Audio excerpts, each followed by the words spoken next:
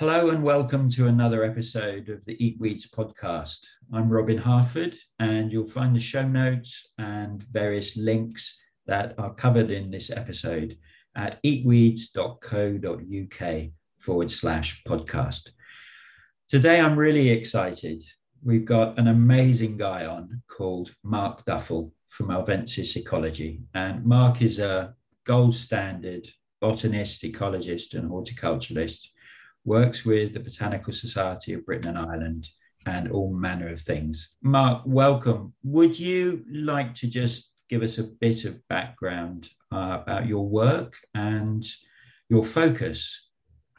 Yes, thank you for having me on, Robin. My background is originally horticultural background training, and then I went into botany and studied a master's, and that concentrated on species identification. And since that time, I've set up my own botanical consultancy, Alvensis Ecology, where we go out and survey sites using those identification skills, but we're looking at assessing a habitat for its suitability, identify the plants, the botanical interest of the site, and that's usually for conservation interest. And then also within our consultancy, we do an awful lot of training. I work with Manchester Metropolitan University as one of their lecturers on their master's programme in biology recording and in ecological monitoring. So that's my side of the course that I teach is the identification of the botanical identification, but also the core module on biology recording, which is making those natural history observations that tell us about what plants or animals occur in a given place and time. And we've been doing biology recording for centuries. And all of this data is really useful to know where plants exist. We can see changes over time. We can see increases, decreases in a species. So if I want to know where to find a particularly rare plant, or maybe I want to go and forage a particular plant, there is this whole data set out there that we can use and can be employed. Now, I also work with other organisations. So Robin's mentioned the Botanical Society of Britain and Ireland. I'm on various committees there, training, skills and training committees. I'm also what's called a referee, which means that people send me specimens or photos of specimens and I identify those. I'm just one of many referees. I particularly look at non-native trees and shrubs. So that's useful from my horticultural background. And Robin's mentioned as well that this gold standard, this botanist, this gold standard is a label that's loosely used. It's because I work on the field identification skills certificates, which are a brilliant way of assessing a botanist's field skills, their identification skills, and also their abilities to find a plant in the field. So in these tests, what you do is you have a laboratory test and you also have a field test. And in the laboratory test, you have 10 plants with no specimens. So that could be a piece of wild garlic in flower and leaf, and you don't have any books. So you just have to recognise them or not, know them or not. The second part of the test would be that you have any plants containing the British flora. So it could be native, non-native. It could be from the Shetland Isles to the Scilly Isles, anywhere, Ireland as well. And they could be from coastal habitats to the top of mountains. So literally anything. These can be challenging, really challenging, like hybrids. They can be obscure sedges that might only have 2 sites in the whole of the British Isles. And you're allowed books there and you key those out. So that's a good assessment of can you identify something. And then in the afternoon, we go out and there's no wrong answer. There are wrong answers in the morning, but you don't get penalised. So if you said it was 3-cornered leek and it's actually garlic or white bluebell, then you would get it wrong, but you don't get penalised. In the afternoon, this is where we teach cautious recording. And that's what I'm all about. My whole teaching that I do, my whole surveying that I do is caution in our identifications. And it's equally, even more important in foraging, actually, because if I make something wrong on a report or a survey, I can get pulled up on it, but I'm not going to poison my family. Whereas if something I'm going to put in my mouth, I really want to know what it is. So in the afternoon, we go out, we have a small site, and this is where the gold standard comes in. This is where I'm employed at the same time to go out and survey at the same time as these people, the candidates, and we make a species list for the site. And we all go around independently, making a list, and then it's compared back to my list. And it's not that I have the perfect list. I have as good a list as I can make. We also compare it with historical data that we have for the site. And if they have any plants that, let's say, in extreme, they've put a coastal plant and we're surveying in Shropshire, that's a real no. There'll be a few plants where we'll have to use our judgment as to whether could it be there or not. Hasn't been recorded by me on that day, but historically it has. So we'll often allow that. So all of these things pulled together actually allow us to assess very reliably how good a botanist you are. And it's not a pass-fail, it's a level. So you get a grade of between, it's a 0 to 7 scale. We can't award a 7, that's like the gods, that's well above me. A 0 is the member of the public who's walked by and doesn't even notice there's a tree there. So we generally award between 1 and 5, and rarely are you a level 6. And it's been a really useful tool for assessing professional botanists now, but also a lot of amateur botanists do it. And in the biology recording world, the world that I work in, amateurs are not, it's not the same phrase as maybe if I was talking about amateur doctors. I would probably not go to an amateur surgeon, but I would have a lot of confidence in an amateur botanist. Amateurs make up 70% of the data that's collected in the British Isles is collected by amateurs. So unpaid people is what I'm meaning, really. They're professional in their approach, but they're not. That feeds all into the whole citizen scientist area, doesn't it? That's trying to be encouraged, which is important. So, two reasons why I've got you on. Obviously, botany. We're foragers. The audience that listen to this are predominantly people that gather plants for a particular use. That might be food, that could well be medicine, and that could be craft and other utilitarian uses. So I'm part of the group that I set up for my customers. And one of my kind of frustrations with technology, don't get me wrong, we're doing this. I love technology. It's brilliant, but it also has downsides. So when I first started IDing plants, I didn't have anyone to go to.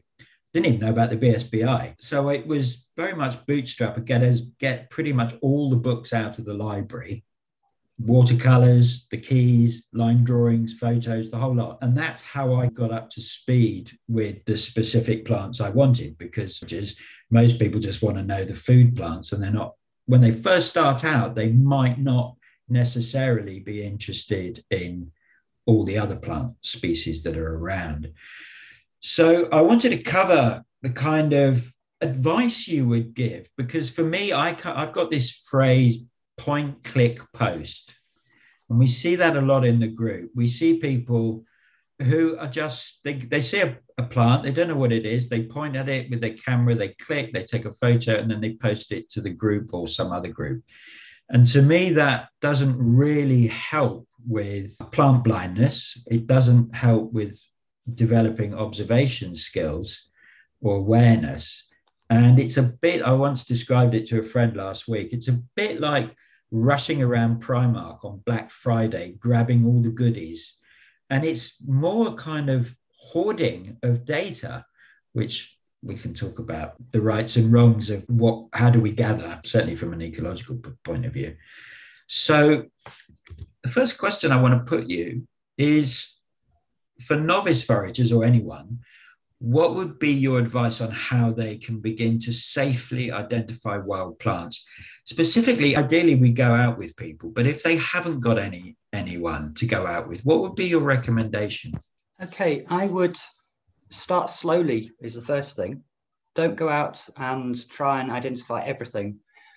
We were talking earlier about how we run these tests and FISCs and things. I'm expected when I go out on a site to get about 140 plants or so in a small reserve, a 2 football pitch area. That's not what you should be aiming to do. If you can identify 2 or 3 things competently and confidently, then that's perfect. That's what you should start with. So start slowly, keep going back to the same areas as well. Haven't we all been doing this in lockdown, but we've been repeatedly going back to our local patches. So by revisiting the same site, you're seeing the same things throughout the season, and you're starting to build a mental image of what things look like. So you're seeing things as it comes through as a new shoot, you're seeing things as they're maturing, they're flowering, they're going to seed. So next time you come across this thing in autumn, you suddenly recognize, oh yeah, I remember that was connected to that. So you're starting to see it throughout the season. So I liken this to, you get onto a train every day to do your commute, and you happen to notice someone's got a name badge on them, you see it once and you'll forget that. You won't, and they're on the commute every day. But if you actually strike up a conversation with them and talk to them a bit and see them in different times and so on, you're going to remember that plant a lot better. So this is exactly what we should be doing. We should be engaging with the plant, collect a little bit of it, bring it home, pull it apart, dissect the flowers, work out what the structures are there. Then you'll start to become familiar with some of the plant families. You'll see a bluebell and you'll pull it apart and you start to realize, oh yeah, that shares common features with other similar plants. And then, oh, why is it not quite like that? Oh, it's got the ovary in a different place and that sort of thing. And and these terms I might be using calyx and corolla. Again, they're new terms potentially. There's a whole new vocabulary and it can be quite tricky to start off with. If I was to go and do invertebrate stuff, look at insects, I'd suddenly have to learn about thoracic segments and whatever, and tarsus. So I'm learning new terms which I'm not familiar with. So it's like learning a new language, but that can be fun as well. Find a really good flora, a really good book you can trust. There are lots of books out there to ID plants. Some are of better value than others. Some have just photos, which are very small. They're really so small that they don't show enough detail. And what you want is multiple photos of the same thing, ideally. But again, photos in a book are quite hard to produce that many. So this is why I actually like a lot of the illustrated books, because they can put multiple bits, they can do cutaways and all of these things. So there's some really good guides, and I can talk about which ones are good there. And then there's a funny thing really is that forget about the plant. You go out in the wild, you find your plant, you identify it, you get help. Maybe you do post it on a website or a Facebook page and someone identifies it for you. That's a very passive thing to do there, just posting it up. Someone can shout a name and on Facebook and it could be right or wrong. Do you remember it? No. But I say, once you've forgotten something, I know for me, I remember learning plants. I'd forget it about 3 times the name, and a third time it would stick. But the way I got it to ingrain in my brain was by actually actively keying it out, actively looking at it. The first time I keyed it out, I'd get the name, or hopefully get the name. I then check it in a book and various other sources, and then I might forget it again. But the second time, as I'm keying it out again, or picture matching in a book, I suddenly get, oh yeah, I remember now, it's in the cabbage family. Oh, there weren't many cabbage families that have pink petals. There are a couple of things, but one's a bit woodier, one has these ash-like leaves, and that could be one of the bittercresses. And then, but the bittercresses generally have little white small flowers, and then after a while you think, oh, that's lady smock or cuckoo flower, Cardamine pratense. So once you've learnt your flowers, and this is what's lovely with students, is getting that real suddenly click of recognition. I teach with plant families. If you can learn to recognize, and this is recognition, not identification, but the key features of the top 20 UK plant families, that means you can recognize just under about 3/4 of the British flowering plants. So once you know what a dead nettle looks like, and dead nettles have square stems, opposite leaves, they have flowers which are zygomorphic, which is another way for saying they've got one plane of symmetry. So like our face, they've only got a mirror down the middle. They also have these flowers that are in clusters, which the botanists use the verticillasters, which is this really dense cluster around the stem. But you can, like when you see mints and that sort of thing, they're in a tight cluster or a whorl. But those sort of terms, once you see that and then see something like ground ivy, and you start to look at it again and go, oh, they've got the same features. And it's that lovely light bulb moment that people get when they suddenly recognize it. But then equally, they see something like a figwort and think, oh, that looks very similar. Square stems, opposite leaves. Oh, it must be a dead nettle. And then they start pulling it apart. And I use a lot of floral formulae in my teaching, which is a way of getting people to really structure their looking at a plant. And floral forming, did you call that? Floral formulae. So as in math, and like mathematical formula. And this is a way that you start to realize that each family has a unique formula, or almost unique. Some of them are unique, like the Brassicaceae, the cabbage family is unique the world over, which means I could drop a Polish botanist into a classroom here, or an Ecuadorian botanist, or drop myself there and see a member of the cabbage family. It would be the same the world over. So I often use floral formulae. I use this when I travel abroad as much as in this country, and it's a really useful tool to be able to recognize the parts of a flower, in that each family has a set sort of formula of 5 petals, 5 sepals, 10 stamen, many stigmas and those sort of things. And after a while, you start to recognise different families jumping out. So I've done this in this country as well. I've had a plant I'm not familiar with. I've pulled it apart and written down the floral formula, looked at the symmetries of the flowers, and then suddenly realised, oh, of course, it's this family. And then that speeds you up so much, because rather than starting at the beginning of a book, you're starting halfway through the book, or you've got a smaller chapter. And knowing you're in the rose family as opposed to the lily family, it's so much more useful. So my plant mentor, a guy called Frank Cook, that most people these days don't know about, he introduced a book to Britain. I think he was the trailblazer for it, by a guy called Thomas Elpwell in America, called Botany in a Day, which is the pattern method of plant identification and focuses specifically on keying out families. Yeah. Have you come across this book?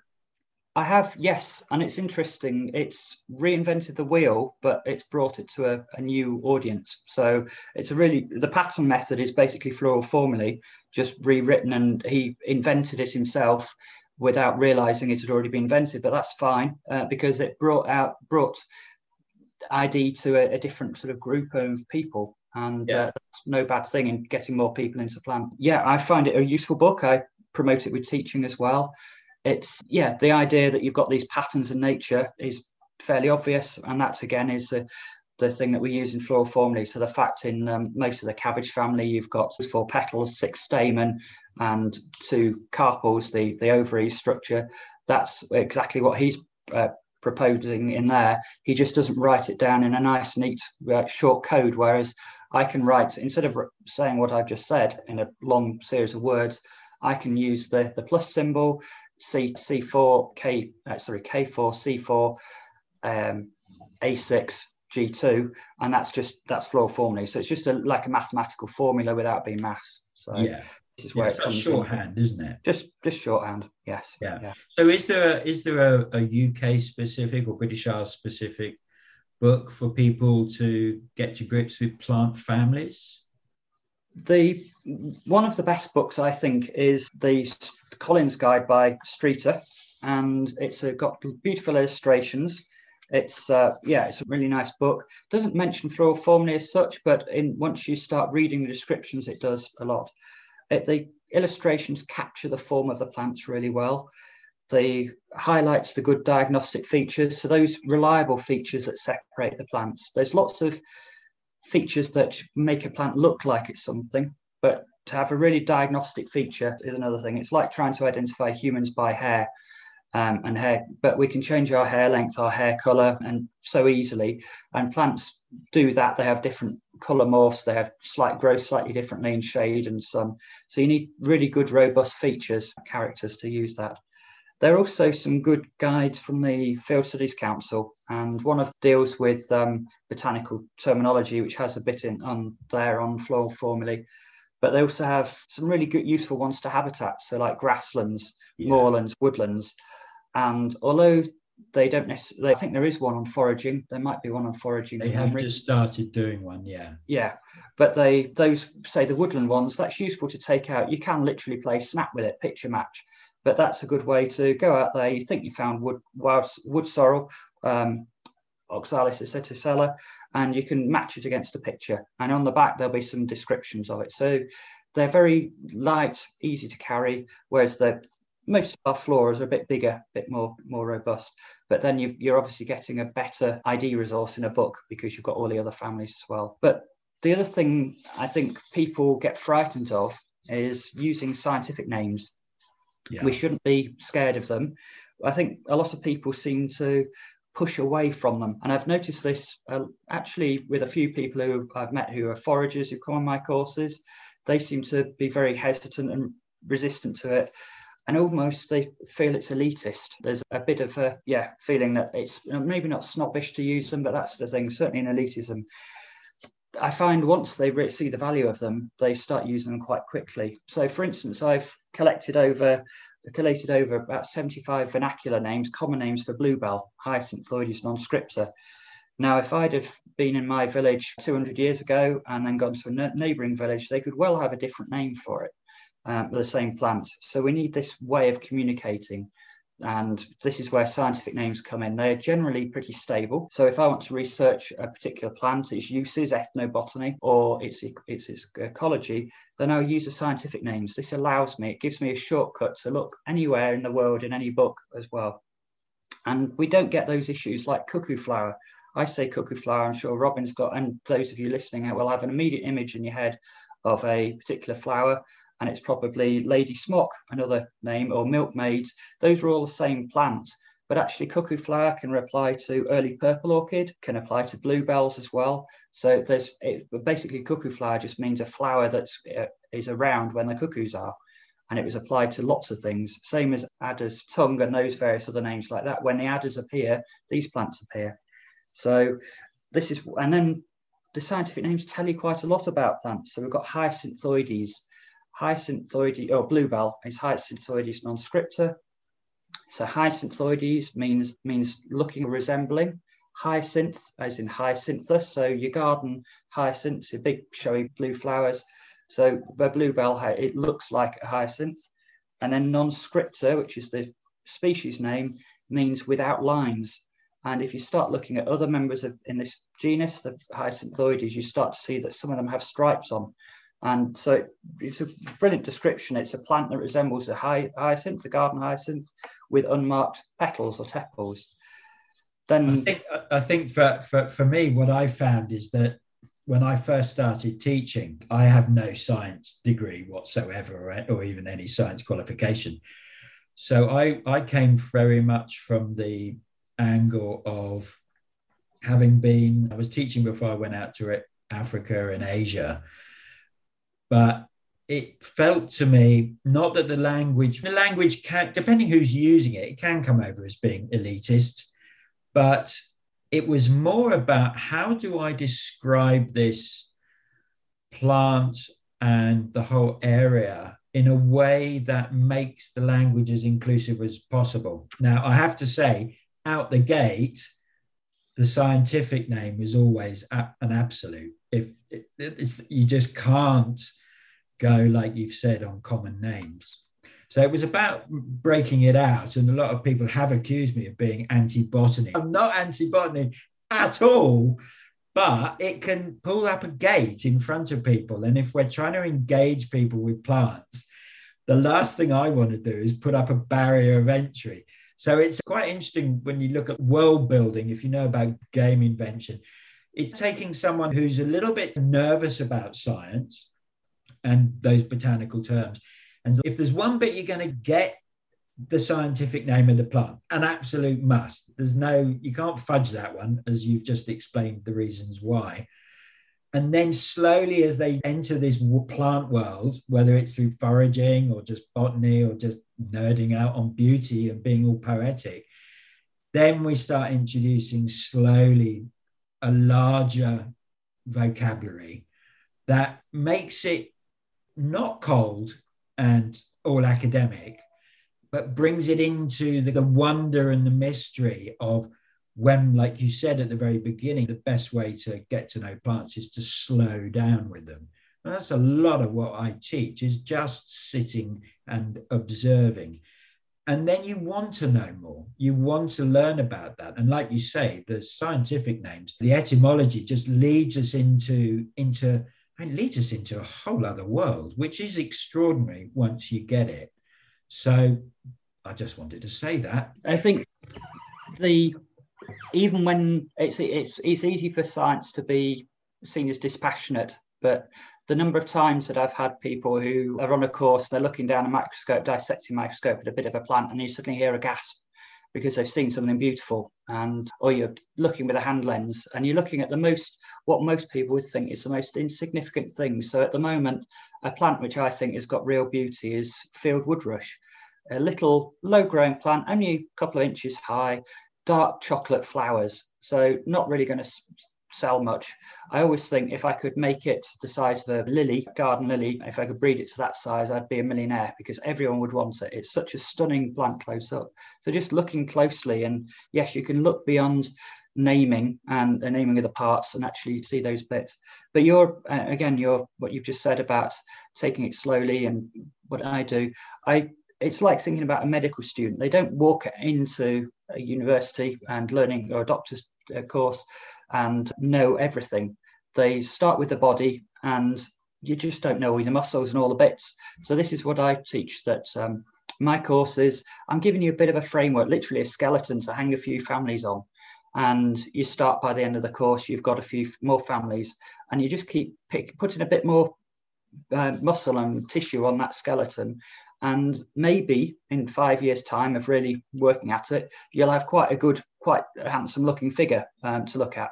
And it takes time, and you'll forget a bit over the winter, and you'll have to go back and go, oh, it was something sorrel, but I can't remember. How do I separate the sheep and the fields, common sorrel and so on? But you've at least remembered it's a sorrel. And then a bit later on, you'll go, oh, that looks quite similar, but oh, it's a dock, and so on. So you're building up this framework over time. And then start also thinking about I think ecology is really useful for plants, and it's easy for us to forget about how useful that is. So let's say you're wanting to find cranberry in the British flora. If you're going to find that, the only way you'll find it, because it's a small plant, we don't have acres of it. So if you're going to find it, you're going to have to know the habitats it grows in. So you're going to want to find a nice acid site that's going to get quite wet underfoot, going to get quite boggy, and it's going to probably be an open area, bright sunlight. It's not going to like shade. So knowing all these sort of features, you can then start to target your habitats. So you're also then going to be in a slightly different habitat, but similar to, say, where you've got bilberries, and they'll be on a drier area. So by focusing on those and then looking at the associated species, so it might be of no interest from a foraging point of view. To my knowledge, I don't think hare's tail cottongrass has any foraging edibility. I don't think. I can't see it has. I know it used to have ethnobotany. They collected the seeds, there's fluff. But knowing that species grows with cranberry, then you can start to look across the landscape, pick it out, and go and cautiously walk on that area, because this is often quite deep peat and quite boggy. And that's how you'll pick up those plants. And then, connecting the ecology, noting a few species that highlight that habitat that you want. So if you're walking, well, let's say, go back to the sorrels again. So common or sheep sorrel. So you're walking through a lowland meadow, lowland field, you find common sorrel. You're on to me, that's screaming out straight away. You've got an area that is moderate to high fertility. You've got reasonable moisture through a lot of the winter and probably throughout the spring. And it's often on quite improved grasslands, so those farming fields as well as more traditional hay meadows. But then the minute I start seeing sheep sorrel, I know that I'm on a much drier soil, often a very acidic soil. So it could be a heathland or an acid grassland. So just being able to separate those two species can immediately sort that out for me. Likewise, I'll be driving along the motorway and A road, and I see a flash of old man's beard, Clematis vitauba, in the hedgerow. And I think, oh, we've just passed over a bit of chalky ground. It's an indicator of calcareous alkaline soils. So getting to know your species, every plant has a story, whether that's a useful story, it could just be an interesting little bit of history about who collected it or who described it, or it could tell you a lot about the ecology. So learn the stories of the plants, they're out there to find. There are some good guides for that. One of the best guides, a recent book, is a chap called Ben Averis has written Plants and Habitats, and it covers the commoner plants in the British flora and the habitats they contain. So it has, for instance, it has a page on the 3 buttercups that you readily get confused: your meadow, your creeping, and your bulbous buttercup. And each of those tells me a different thing about a site. So if I find a big field of bulbous buttercup, I know it's never been ploughed, or it doesn't like the disturbance. It has not quite a nut, it's a swollen rhizome, but it's a bit like pignut. Again, pignut doesn't like being ploughed. So the minute you tumble it, it kills the plant off. So that's usually, if you've got bulbous buttercup, it's a nice site. Meadow buttercup, that's a solitary rosette of leaves. That again generally is in a better quality habitat, lower nutrients and moderate moisture levels, whereas creeping buttercup tends to be a jack of all trades. It generally likes high nutrients, but it will grow in damp and dry as well. So just knowing a few species and highlighting those can actually tell you a lot about your habitat. I think that's great that you bring that up, because, as you say, plants have stories. And one of my kind of sidelines that includes foraging, but is more about becoming intimate with place and our terroir, where we are, where we find our feet. And that, as you say, the more we can observe this and know it, the more intimate we become with where we are. And therefore, hopefully, more, not to sound like a hippie, more love is generated and respect for that environment. And therefore, we want to protect it because we protect what we love. Everyone who works with plants is on a deep journey, and it just gets deeper, and you go down a rabbit hole that you'll never reach the end of it because it feeds into everything else. What I have concerns with is I teach a gathering practice of just gather for today. I'm not into hoarding. We could have a huge discussion on where that comes from. It comes from my visiting traditional cultures, and specifically nomadic cultures. You can't hoard. You can't take 30 jars of blackberry jam with you on your back. It's just not feasible. So that feeds into an understanding of how we gather plants. And it seems there's a tendency, when I look at things like Instagram or I look at some of the Facebook groups, and there is this kind of, it is hoarding. Again, it's the Primark mentality on Black Friday sales. It's grab it all. And that approach forgets that there are so many other species dependent on the plant that we're gathering. Someone pulled up Rosebay willow herb the other day and was talking about what's this little bug on it. So I went and stripped out a list, and it's something that I have lacked doing on my own website, which is going to be addressed, which is what other insects and critters depend on this plant. So we become aware that it's not food just for humans. So moving on with that, what, as an ecologist, and we know that plants are threatened a lot, not only from overgrazing and gathering, but certainly from development and the usual kind of modern issues. So what would be your advice regarding gathering plants? There's this default, you can gather 30% of the plant, you can gather 50% of the plant. And that seems way too generic for me. It feels like certain plants can be gathered quite heavily. Other plants, you really just best to leave them alone, actually, often. So what would be your advice as an ecologist and a botanist for the foraging community? I think you're right. We're on a real knife edge, it feels. It's felt like that a lot in the ecological world for many years. It's only in the public domain that people are starting to worry as much as they are, which is, it's not good that we're worrying, but it's really good that we are worrying. It's good it's out there. It's a signal, isn't it? It is, yeah. And you're talking about other animals or and even other plants, other molds and fungi that are using what we're foraging. So going back to cuckoo flower, if you go and look at a standard cuckoo flowers, you'll often find that there's the orange-tipped butterfly. The female, she flies along and she lays a single egg on each inflorescence, just each head of flowers. And then she'll fly off to another one and lay another one. And so when you collect one stalk of flowers there, you're potentially taking away one egg, one chance of a life for that caterpillar. You can debate whether that's a good or a bad thing, but yeah, so that there are things being used by other animals. And it does concern me, the exploitation of plants, because even in my short botanical career of 20 years or so, looking at the outdoors, I can see that these areas that we are interested in are more and more under pressure. And areas that are close to towns, they're changing dramatically. They're changing from what could have been quite nice habitats. And remember, this is my view of 20 years ago. Somebody 40 years ago would say that my 20-year-old view is actually quite degraded.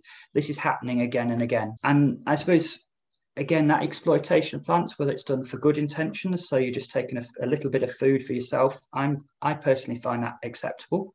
But then you've got that sort of profiteering where it's a bit, maybe the hoarding or the commercial collection. That's where I get very uncomfortable. And this is where we have to be cautious. And this is me coming from a botanical background, but also thinking as a forager that if we're not cautious, it's easy for blanket bans just to come across the whole site. Or I live in Shropshire, the Shropshire Council say no foraging on any of our public land. That could easily happen.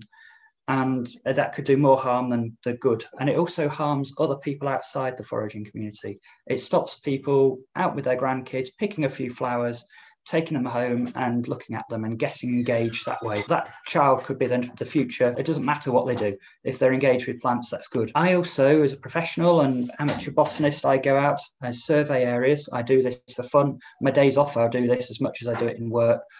I'll go and survey a site, and often I'll come back with 2 or 3 specimens in a bag with me that I want to key out and double check, maybe press and send off and get checked with other people, because not all those features can be photographed and verified that way. And that blanket ban on collecting, which has happened due to commercial foraging, has impacted these natural historians being able to collect like that. And we have to get permission anyway from landowners to collect. And we should be doing that. Everyone should be doing that. Do we always do that? I think we can all honestly say we've walked along a canal and just picked a few leaves of wild garlic, say, or whatever, hedge garlic, and haven't asked the Canals and Rivers Trust, but we've just done it. So we've got to make sure that what we're doing is legal. So under the Wildlife and Countryside Act, it's illegal to uproot any wild plant without the permission of the landowner. So I wouldn't go, say, dig up pig nuts. The only site I use when I'm teaching pig nuts, and if is actually a field centre where I know they allow me, and I dig up 1 pig nut for the whole group of 20 and we look at it. So I know then I'm having a minimal impact. I've also, if all 20 students dug up a bit of pig nut, then and every year I come back, that's going to have an impact. Now that might be just one forager might collect 20 pig nuts as well, pig nut bulbs. So yeah, I use the general rule, which is in the BSBI, the Botanical Society in Britain and Ireland's Code of Conduct, which is a really useful document. It's available freely to download. And their general rule, which actually was a rule that was made up. The idea was there was no figure. So they came up with a number and then waited to be challenged. And no one's challenged it. No one said that it needs to be higher or lower. So actually people accept and think, yeah, that makes a good idea. And that's the 1 in 20 rule. You go out, you've got 20 leaves of wild garlic, you can collect a leaf of wild garlic. I possibly think maybe that's, if there was only 20 leaves of wild garlic, I'd probably walk away.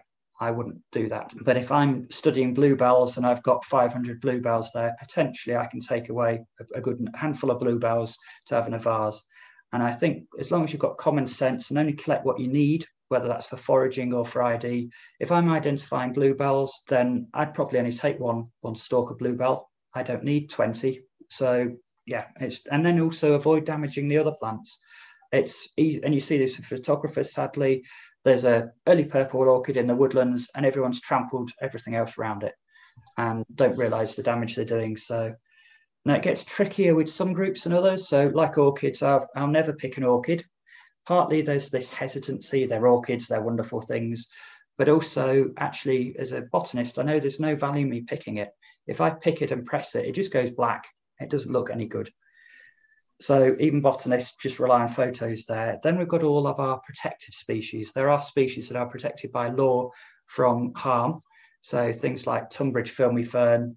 So there's bluebells are on that list, but that's more for digging up and for being commercially sold. But most of those, you're actually going to find it hard to find them. There's a lot of species on that list. I've maybe seen a dozen of them. And I go out and I twitch wild plants. So I deliberately go and look for these things sometimes. But if you're not sure whether you've got it or not and it's on that list, then you shouldn't be picking it anyway. And certainly if we're picking it for foraging, again, if you don't know what it is, you're unsure whether it's rare, endangered or whatever, then leave it in the field, because if you're not sure whether it's rare, then are you sure whether you can put it in your mouth again? And I know quite a few botanists, myself, have concerns about some of the wild foraging that's going on, and there've been posts sent round of somebody's collected a load of wild asparagus. They found it growing in the wild, and brilliant wild asparagus. It's edible. If you're let's say Italian, you've got it growing in acres. In UK, we've got such limited amounts of it. It's restricted to the southeast of British Isles and the Sea Cliffs. and it's got whole management plans just looking after it. Now, one forager could easily go and wipe out one population there, and that's where it's getting very dodgy. And so I would avoid that. Whereas if you go and find garden asparagus that's naturalised inland, then yeah, you can use that. So use the Code of Conduct. It's a really useful guide. But I'd also say start passing that information you've got around. So you've found a particular nice woodland or a particular habitat with these species, share that information with the Wildlife Trust. There's a whole network of people who want that data, because there's more, I know of more cases where a plant's gone extinct locally by people not telling other people about it than somebody saying, oh, there's a rare something up the road, and then somebody digging it up. There are cases, there have been sad cases where things have been found and then they disappeared. But I know of a field of green-winged orchids. They're beautiful orchids, whole field of them. It's now under a housing development because when the surveyors went, it was the wrong season. The landowner was so afraid of telling the Wildlife Trust, because the Wildlife Trust would tell him how to manage the land, that he didn't let on to anyone. So it was an open secret in the village that these orchids were there. But because he hadn't formally put the records in, then he couldn't actually stop the development anyway, and we've lost that site. So you're more likely to lose things through lack of knowledge than sharing information. So start going out with your local botany groups and things. They are really good sources of information. They will help you. Now, some of them might frown on foraging a little bit because they've had bad run-ins in the past, but if you're really keen to learn plants, then they will support you. And they'll say, oh, yeah, you've been going there to get your wild garlic. It's maybe a bit small patch, but have you been up to Earl's Hill? It's acres of it there, and you'll have a lesser impact. And whilst you're up there, there's a really nice stand of toothwort. Go and have a look. It's a peculiar weird plant and parasite. And so there are these ways to engage that way and be led and be supported. Yeah, so going to the local botany groups, for me, I just send people to the BSBI site and tell them to sign up. And then you've got free access to your local recorder and local people, which is really important. And I will bang on about it. The BSBI is just such loads of people don't know about it, but it's such an important charity and foundation organization that any forager, really anyone who works with plants in the United Kingdom, you've got to be a member. It's 30 quid a year. It's ridiculously cheap, and you are supporting such extraordinary work. Anyway, that's me off my soapbox regarding... Most of that work is done, again, by volunteers. So they do have a few paid people, but actually they're supporting the impact they have is thousands of skilled volunteers across the British Isles who are out surveying, out in all weathers, doing it for fun. Sometimes it doesn't feel like fun when you're on top of them all in the blowing gale, but they're field trips that they do. So your local botany group, they might go and do what I call twitching. So go out and look for one particular rare plant and just see whether it's still there as it's spread or whatever. Or they might be doing a general sort of bashes where they go and look in 1 kilometre square and try and record everything and then move on to another. And this is where we get all our distribution maps from. It sounds quite, well, to a lot of things, it sounds quite geeky or boring. But what you do is you start in one square on the map, you record as much as you can along that footpath and then move on. And then when you get to that new square, you have to start again with your list. And you think, oh, I've just made 120 species. But what's really good is it's that repetition, that learning. You've come across that plant again. Oh, we had that earlier, just before lunch. What was that? Oh, apple, or was it domestic apple? Oh, what was the feature? Oh, one was hairy and one wasn't. And then it's just reinforcing. So that's where I cut my teeth and got really good at botany, was doing this tetrad monad bashing, which is this repeated going on. And it's just really good. And you can see over years how your progression changes, how you do 40 plants in one monad, you think it's really good. And that was me 20 years ago. Now I'm getting, so I can add 100 species to that easily. And that's something that you're going out in a group together. Yeah. What feeds into me is that I'm very much into cross-pollination within disciplines to get us talking. I interviewed Mark Nesbitt from Kew and the head of the economic botany department there. And we were talking about this, the citizen scientists and all the kind of disciplines, loosening the guards that often the fences that can be around our particular academic. We have our castles, don't we, which we sit in, and we all have don't communicate. Yeah. And I think This stuff is really important. The cross-pollination side, where we realize we're not a threat to each other, but we're trying to learn from each other, is where the protection of the land and plants and ecology is really going to come in. Regarding that thing of gathering, I have lovely friends, foraging friends, who completely disagree with me on it. And I struggled with the whole, I used to be vehemently opposed to commercial foraging. I wouldn't say I'm vehemently opposed, but I am concerned, put it that way.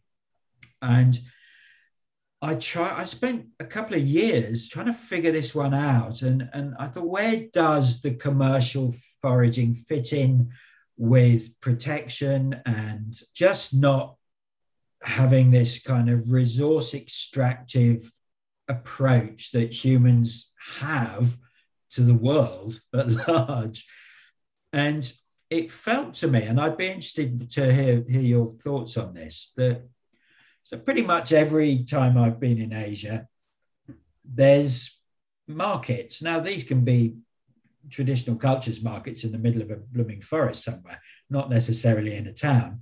And you get all the hill tribes when people come down and they're selling their wares, whatever they're doing. But within those wares, I don't think I've not seen it, is someone, an old woman or a bloke, they've gathered forest plants, wild plants as food. But they're gathering just from their region.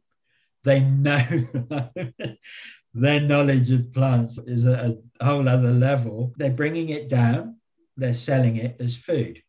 Now, to me, the equivalent of that would be a forager locally, just supplying the odd restaurants or the local veg shop with a very limited number of plants that can tolerate that kind of gathering. My concern is when the shout goes out for bog myrtle or something up in Scotland and all the London chefs are having it shipped down to London. To me, that is, I'm trying to, and for years, been trying to develop a foraging philosophy that is guided by the ecosystem, that is guided by land where we are. And that whole industrial food distribution system, that's fine for farm plants. That's why we do that. But we can't go and see wild edible plants in the same mindset or the same framework as we do a farm plant. Well, they're just, to me, they're so different. What's your feelings on that? Is there a place? Are you comfortable or not with a local forager supplying local restaurants? And then what are your feelings on this big industry? I had a friend who's just, a supermarket came to him to say, can you advise us on our wild brand, our wild edible plant brand? And it was like, what the beep are you talking about? He completely just told him to get lost. Because he's fortunately on the same page. But I know that there's people out there who would just jump on that. And that's my concern. What are your feelings?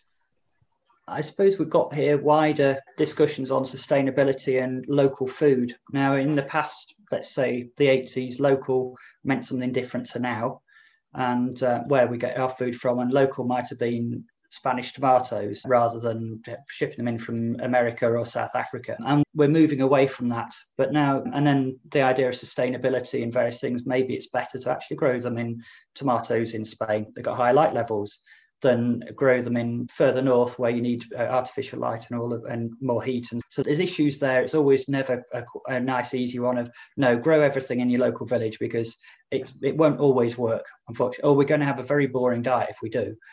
Very limited. And yes, you can grow bananas in Iceland. They use the hydrothermals and the artificial heat there to grow bananas. But is that the best source of bananas and that sort of thing? But then the local side of things concerns me as well, because we do get more local.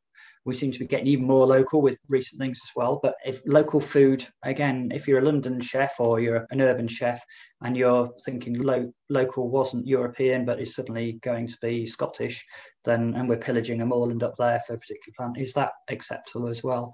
Or should you even go even more local and just being your local moorland? But again, I can think of cowberry in Shropshire and County of Shropshire. We don't have much cowberry. We have 2 large hills, long hill ranges in Shropshire. But I could go and collect some, enough for me. But if we wanted wild lingonberry, wild cowberry in Shropshire based, I wouldn't be happy if a commercial firm was marketing it as selling it as Shropshire produce, because if I then go to the West Midlands, the next site is over at Cannock Chase, which is a good 50 miles away. Whereas I go up into Scotland, there'll be acres of it, and actually it's more sustainable to collect there. So it's a real tricky issue. There's no nice, easy, right answer. I think also, if I had a local landowner who had a really nice patch of woodland, ancient woodland, with wild garlic, and they had to make some income from the woods, maybe they've gone back to coppicing and sustainable management of the woods. But again, that's not a massive income. I know a friend who's doing similar things.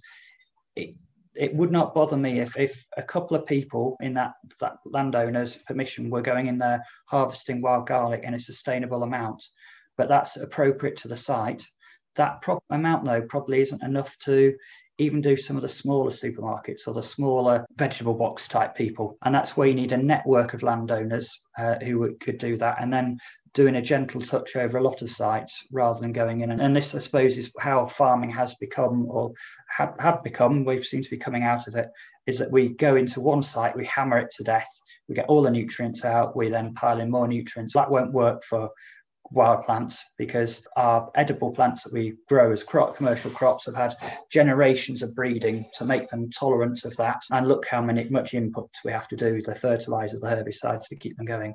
If we go and hammer that in a woodland, a nice ancient woodland, then we're going to damage the site irreversibly quite quickly. But why? Again, wild garlic, I'm picking on wild garlic, but you can grow that quite well, actually, at home. I've got enough in my garden that I don't need to go and collect any. It's an easy crop. Okay, it won't grow in everyone's gardens with soils and things, but having a large plant tub, you can have enough for a few stir fries every couple of a week, one stir fry a week with wild garlic in, just from a few leaves. So it's thinking in different ways, isn't it? It's not a nice clear cut. I certainly would be horrified if Mr. Tesco's, Mr. Sainsbury's came to me and said, I want to do a wild food range. I might. Yeah. It depends on their clever marketing, whether wild food means they've got a commercial crop of wild garlic and they're selling it as wild pesto. That's, to me, is fine if they can genuinely prove that. If it's going in having to collect from a wild source, that's getting a bit dubious.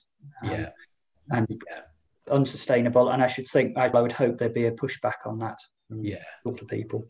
Yeah, I think what's important to me, and one of the reasons I've got you on, is, like I said, I think it definitely goes back to, we need to be having these conversations with a multitude of disciplines, because it's so important to get this right, because the consequences of getting it wrong are just not really worth thinking about, actually.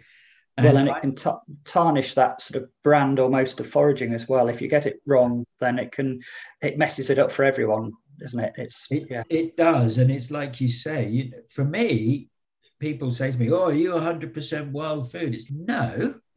I have done periods of times where, particularly when I was wandering, actually, where it was 60% at least, but that's only in certain seasons. And now foraging is almost becoming this metaphor for life. And the more I observe, the more I recognize the interrelationship between everything, the more I do it for the reconnection to nature, to understand the mystery and the beauty. And I know that's a bit poetic, most probably for you, but that does feed into actually one of the questions I had for you. So for me, plants teach us about ecology, the ecosystem, and living in right relationship with the rest of the non-human world, obviously deeply influenced by Taoism and Buddhism.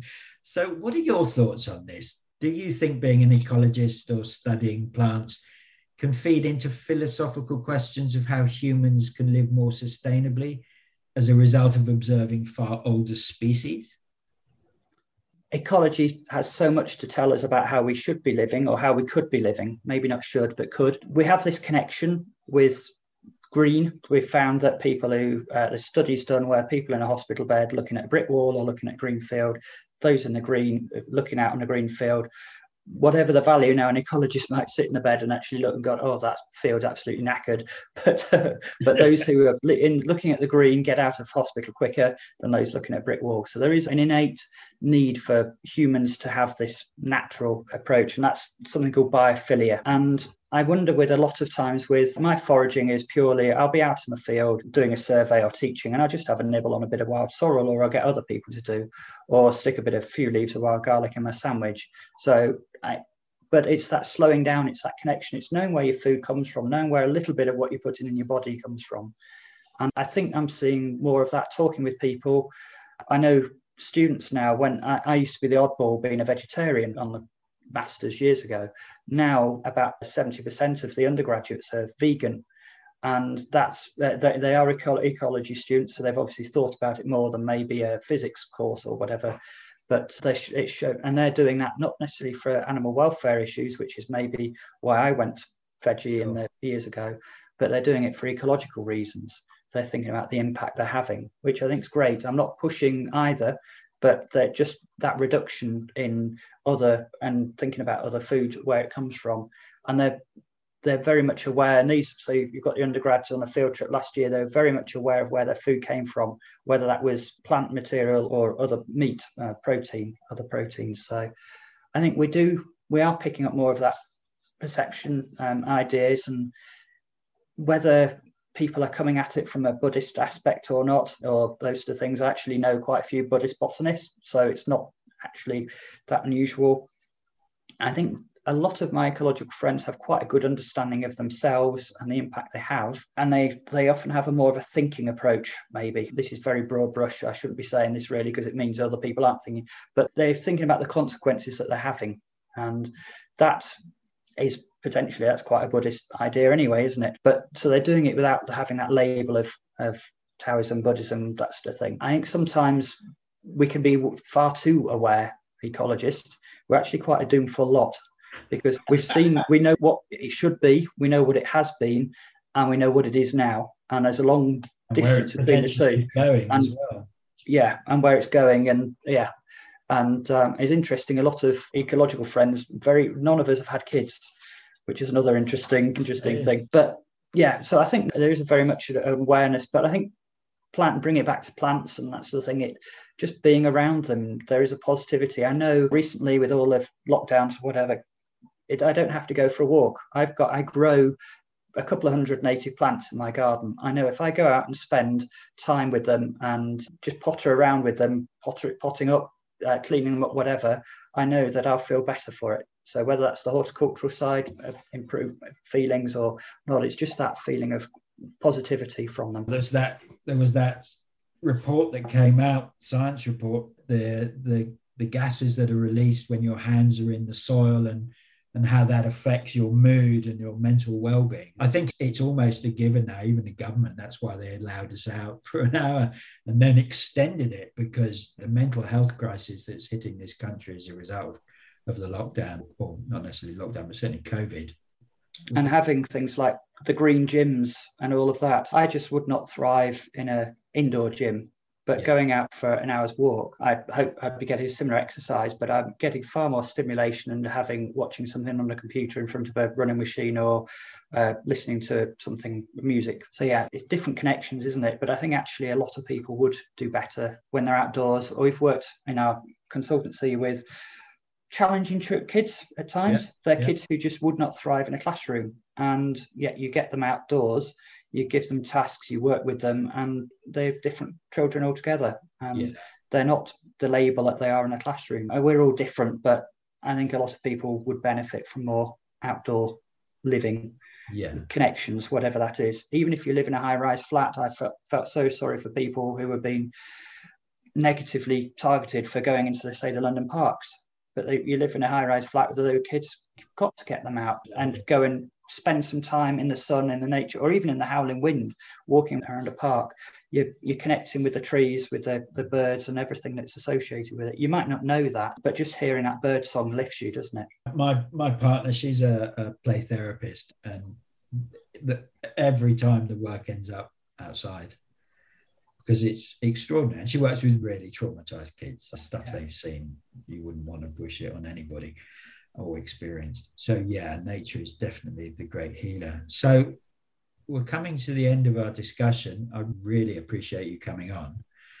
And just tell people where they can find you if they want to follow up with you or come on your courses. And I do encourage anybody who's listening to this, if you are in the UK, to try and head towards Mark's work, because as you found out, the guy knows his stuff. Thank you for having me on, Robin. We do have our own website, so that's Arvensis Ecology. This year, we don't have as many training courses with current things on, but usually we do a lot of training, generally West Midlands based, but also South Wales and a few other venues.